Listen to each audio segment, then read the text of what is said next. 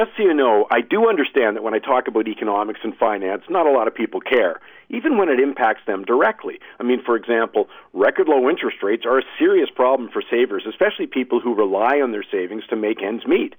There's a major problem for pension plans because they're mandated to have a portion of their investments in high-rated bonds, which yield far less than needed to meet their obligations, but doesn't seem to bother too many of us. We have 18,000 tariffs on imports that are nothing more than a tax on goods coming into Canada, raising the cost to consumers, which is especially harmful to low-income families. But you rarely hear that mentioned. So I get it. But still, let me warn you about another financial trend that could cost you a lot of money. I'm talking about the move to a cashless society in combination with negative interest rates.